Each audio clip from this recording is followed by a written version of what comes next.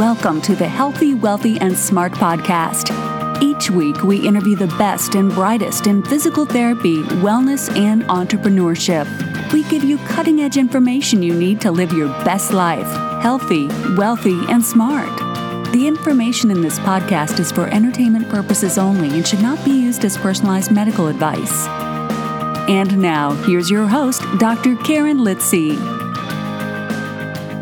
Hey everybody, welcome back to the podcast. I am your host, Karen Litzy, and this episode was recorded live on the Sport Physiotherapy Canada Facebook page in support of the Third World Congress of Sports Physical Therapy, which will be held October 4th and 5th in Vancouver, Canada.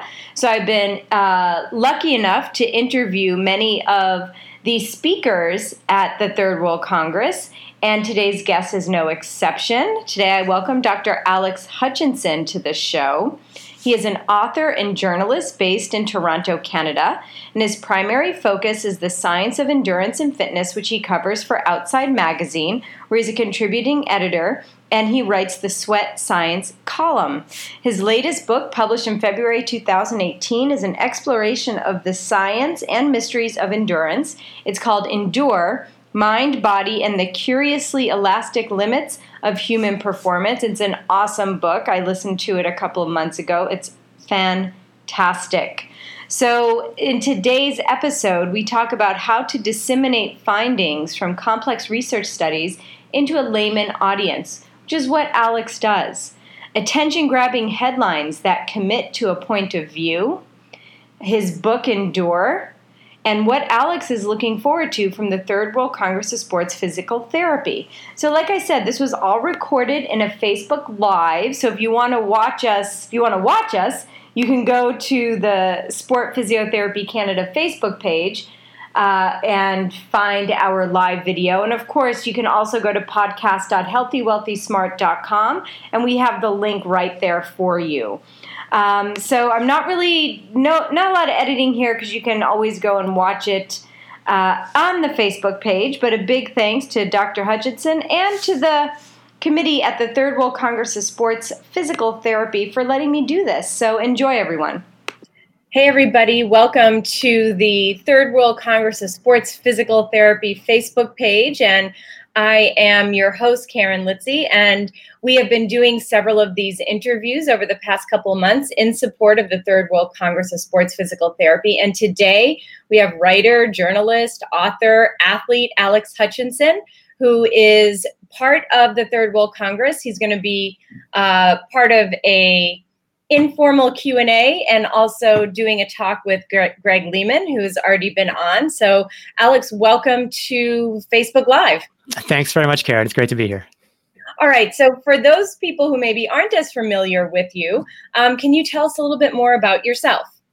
Yeah, I mean, I guess when people ask what I do, I say I'm a freelance journalist. But if you kind of drill down a little bit, my subspecialty is like I'm a sports science journalist or even an endurance sports science journalist, which isn't really a job, but it's effectively what I do.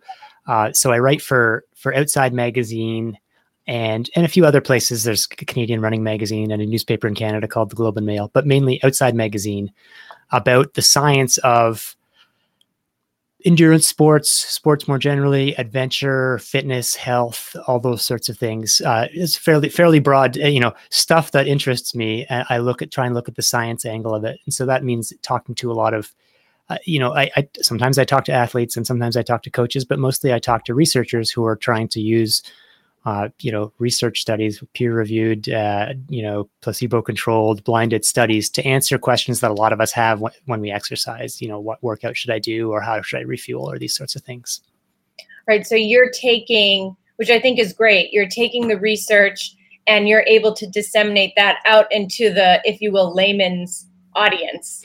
So, that's the goal. Yeah. And it's interesting because I come from a running background. I was a competitive runner. And I was a guy interested in science, but there wasn't when I was competing in the sort of 90s and early 2000s, to me, at least, it seemed it wasn't very easy I didn't even know that there were, thousands of researchers around the world trying to answer these sorts of questions. And I think for me, it was in the middle 2000s. I started seeing some columns in the New York Times from Gina Colada and then from Gretchen Reynolds. Gina Colada had a column called Personal Best, where she was like looking into the myth that lactic acid causes fatigue. And this was maybe around 2005. And I was like, holy mackerel.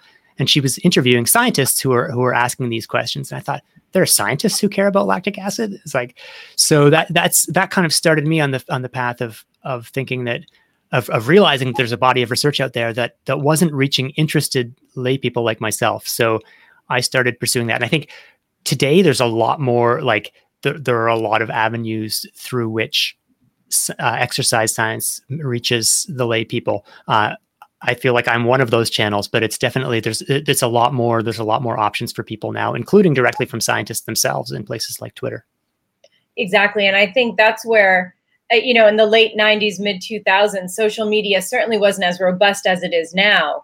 And now you have scientists and researchers being encouraged to get onto these platforms and disseminate some of their information, whether it be through tweets or infographics, podcasts, Facebook Live, things like this. So I think the leap from relatively nothing, meaning researchers kind of doing their research, but not having perhaps the means to get it out to a wider audience outside of a journal that not every lay person reads, to now having such great avenues to disseminate this information. Do you feel like it's made a difference in the general public? I think it has. I think, it's hard to really evaluate this stuff, but my sense is there's a higher level of literacy or sort of awareness of things like how to fuel that's maybe not just drawn from, I heard it from a guy at the gym, or I heard it from my coach who heard it from his coach who was taught by some guy in 1830 that this is how it works. I mean, I would almost say that we've gone from a place of scarcity to a place of excess, that now it's not like you can't find information. Now there's these fire hoses of information just drenching you with 20 different theories, all of which seem to be supported by scientists about how you should eat, how you should exercise, how you should move, and all these sorts of things. So now, whereas I started writing about sports science, let's say 15 years ago or a little less than that.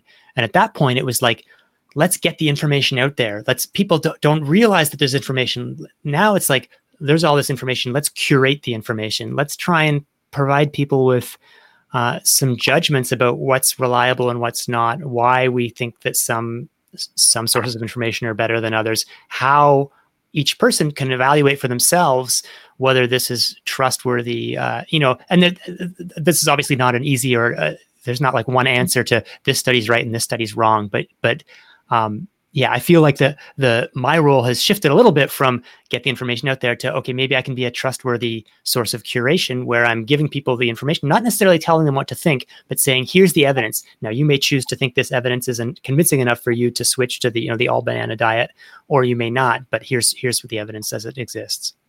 Yeah. And that's a great lead into the next question is, when we look at quote unquote fake news, and we can categorize that as misinformation or disinformation. So misinformation being like you're putting something out there and you think it's good, but you just don't know that the information is bad, versus disinformation, which is, I guess we can categorize more as propaganda. So the information's not correct, but you're pushing it out there anyway. So I think it's important. Both of those are fake news, but it's important to make that distinction. So as a journalist, how do you navigate this? And this is a question that's, I know the answer, but how important is it for you to get that right? Yeah. Well, getting it right is important to me. And I'm glad you made that distinction, because I think that's an important one, because, fake news in the politicized sense is another way of saying propaganda. And I think that's mostly not what we're dealing with in the exercise or the health space. I mean, there is actually, let me take that back a little bit. There are people who are just selling things to make money, who are just, they don't really care whether it's true. They're putting steroids or stimulants into their strength supplements because they just want people to feel a boost, and they're just flat out lying about so those people are bad. and they're also not that hard to spot, if truth be told, if you're critical. What's tougher is what you call misinformation rather than disinformation, which is people honestly believe there's like, I tried this diet, it works for me, therefore everyone should be doing it. And I read this study that shows that people who do this diet, increase their levels of some inflammatory marker, that confirms my belief. And therefore I'm going to become an evangelist for this. And I'm going to say that everyone who disagrees with me has been paid off by big industry and blah, blah, blah. And sometimes it's not quite that. I mean, I'm caricaturing it, but it's people don't have don't have as strong beliefs about, controversies in particle physics because we don't have personal experience in particle physics. When you're talking about health and exercise and eating and things like that, we all have our experiences, and so we map that on top of whatever evidence we're experiencing. And I include myself in this. My experiences play into what scientific research I find plausible. So that creates a different dynamic. So to answer your actual question, how do I navigate this? I mean, imperfectly, like every other human, but my goal in what I write, what I try and do is, if I'm writing about a study, the perfect article from my perspective is the one in which I'm able to sort of take the key graph from that study, cut and paste it into my article and say, and then describe what the study was. Here's what they did. Here's what they found. And I'll take it a step further than that because my role is to interpret. I'll say, here's what I think this means, but I want to make sure I'm giving enough information that someone who doesn't think that's what it means can also see, well, that's what the evidence was. And it's like, well, no, I don't agree that should change my behavior or whatever, but I want to give people enough information so they understand what the study did and what it found. And then the meaning they can be, if I've given up people enough information, they don't have to rely on me telling them that this is what it means, even though I am going to tell them what I think it means. Mm-hmm. And if you were to give tips to, let's say, the layman person, say it's like my mom or, your friend who knows nothing about science, who doesn't have a PhD in physics, and we'll get back to that with you in a second. But what tips can you give to the layperson on how to spot this misinformation? Because the thing is, when you look at a lot of articles, they're always citing this study, that study, this study. Yeah, it's no longer study. So yeah. Okay. It used to be like, show me the peer-reviewed evidence, but I've slowly realized, and understood that there is a peer-reviewed study for everything. And 10 years ago, I'd see a study saying, hey, the fruit of this plant, if you take it, it's going to increase your endurance by 2%. It's like, well, they have a placebo-controlled, double-blinded study published in a peer-reviewed journal. It must be true. I'll write about it. And then, years would pass, and I'm like, I never did hear about that extract of such and such a plant. Again, like, no, it never turned out to be a thing. And I sort of finally started to understand the bigger systemic problems, which is that if you have, thousands of grad students across the country looking for a master's thesis that can be done in 6 months, or an experiment that can be done in 6 months, they're testing all sorts of things. And if it's not interesting, they don't publish it. And if it happens by chance to produce a positive result, then they publish it in a journal. So we get this sort of, there's always positive studies about everything. So, gosh, I've lost the thread of where I was going with this, but what tips would you give?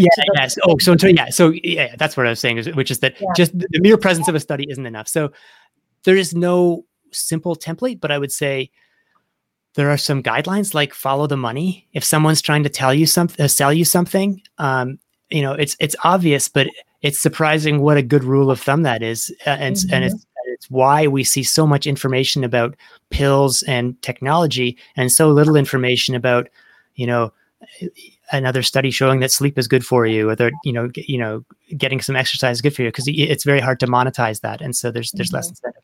So I would watch for that. And I don't mean to sound like a patsy or like someone who's promoting my own way of seeing things, but I think there are some sources that are more authoritative than others. And frankly, the mainstream media still does a pretty good job relative to the average blog. Now, there are some great blogs out there, and I will say, I started out in this. I set up my own blog on WordPress, and I blogged there for 5 years, just analyzing studies. And then Runner's World asked me to bring the blog onto their site, and then it got moved to outside. So it's not that there aren't good blogs, and you can maybe get a sense of what people's agendas are and what their backgrounds are. But if I know in this highly politicized world, I know that this may be a controversial thing to say, but if I see something in the New York Times, I'm more likely to believe it than if I see it on, Joe's Whole Health blog. And I read the New York Times, and I get frustrated frequently, and I say, no, they're getting this wrong. That this is not a full picture of this. Nobody's perfect, but I think that people with credentials and getting through some of those gatekeepers is one way of filtering out some of the absolute crap that you see out there.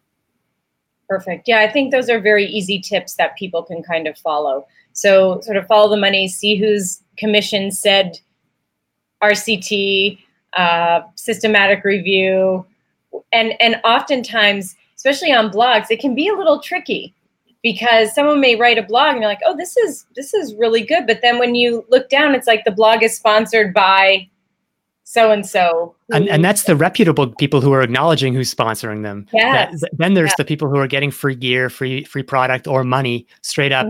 But they're not, like there's levels of influence, and the people who are disclosing it, at least are disclosing it. Yeah. But nonetheless, it's, one of the